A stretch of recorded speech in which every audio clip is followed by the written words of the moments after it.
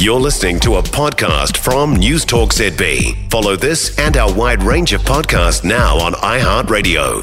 One of the most promising challenges to the supermarket duopoly has dropped out of the race. Online grocery startup Supie has gone into voluntary administration, owing $3 million. Supie's website's been taken down, and founder and sole remaining board member Sarah Ball didn't respond to a request for comment. Hexus Quadrant managing partner Nick Hogendijk is with us now. Thanks for being with us, Nick. Do you think this was inevitable?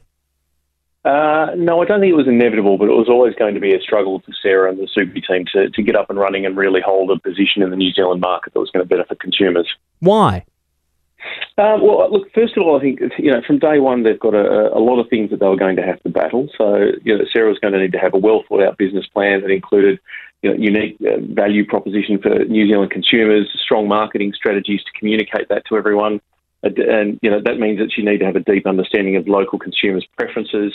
And then behind all of that, the big, pressure point will be the significant amount of investment in resources she was going to need to have from day one, which was always going to be difficult against a duopoly that's so well set up and so well geared. Yeah, from what's been reported so far, it sounds like there was some significant cash flow issues and that one of her key investors had dropped out. You say that it required a real understanding of consumer habits and consumer preferences. Surely consumers like cheap groceries. Was Supie not charging enough? Interesting that you asked that. Look, I actually think there's a little bit more to it. I think in terms of the limited consumer choice that exists in New Zealand, yes, you do have a duopoly, and they might have a couple of different brands that sort of disguise that to a degree, but they do have a lot of brand loyalty, and they do that through things like their loyalty rewards programs or flybys, etc. They've got strong brand recognition, and they market very, very heavily to New Zealand consumers consistently about their value proposition, what they're doing on pricing, how they're trying to curb inflation, etc.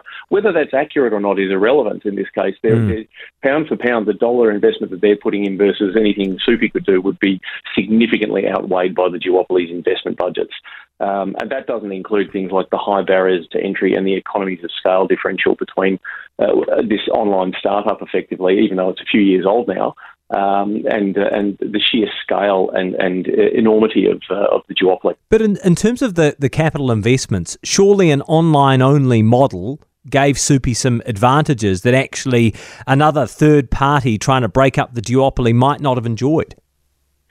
Look, yes, but I think, I come back to that point around economies of scale, right? Yeah. So the duopoly already has benefits from its significant economies of scale. They've got an ability to operate more efficiently. They're able to manage their pricing if they want to be really competitive and and fight off any competition to protect their own, which is their right to do. And to be able to achieve those economies of scale, there's a lot of investment. So there's a lot of barriers. There's a high capital requirement for infrastructure and distribution. And all of these things make it really difficult to compete. And if you look at the more recent time, Supie's been advertising around, their price comparisons on different products. When you start to go down the path of focusing on price, even though you're an online retailer and your costs should therefore be lower, because you're still in your fledgling stages, your operating costs are not comparable to the scale that Woolworths and Foodstuffs achieve. So that puts more pressure on margin. What will it take then for a disruptor to break up the duopoly? Look, my belief is that there's two things. One is I think it needs the significant amount of capital investment required from a backer to step into this space and understand that it's a marathon, not a sprint. So you're not likely to see great returns in the first few years.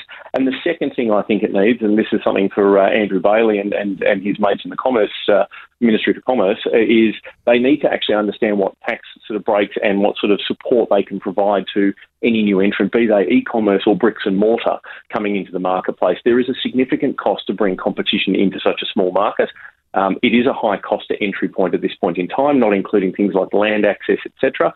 And they're going to need to weather the storm, and it's going to take 3 to 5 years to start getting back to a net zero payback. All right. Hey, thanks for that. Really appreciate it, Nick. That is Nick Hogendijk. He is a managing partner at Hexus Quadrant. For more from News Talk ZB, listen live, on air or online, and keep our shows with you wherever you go with our podcasts on iHeartRadio.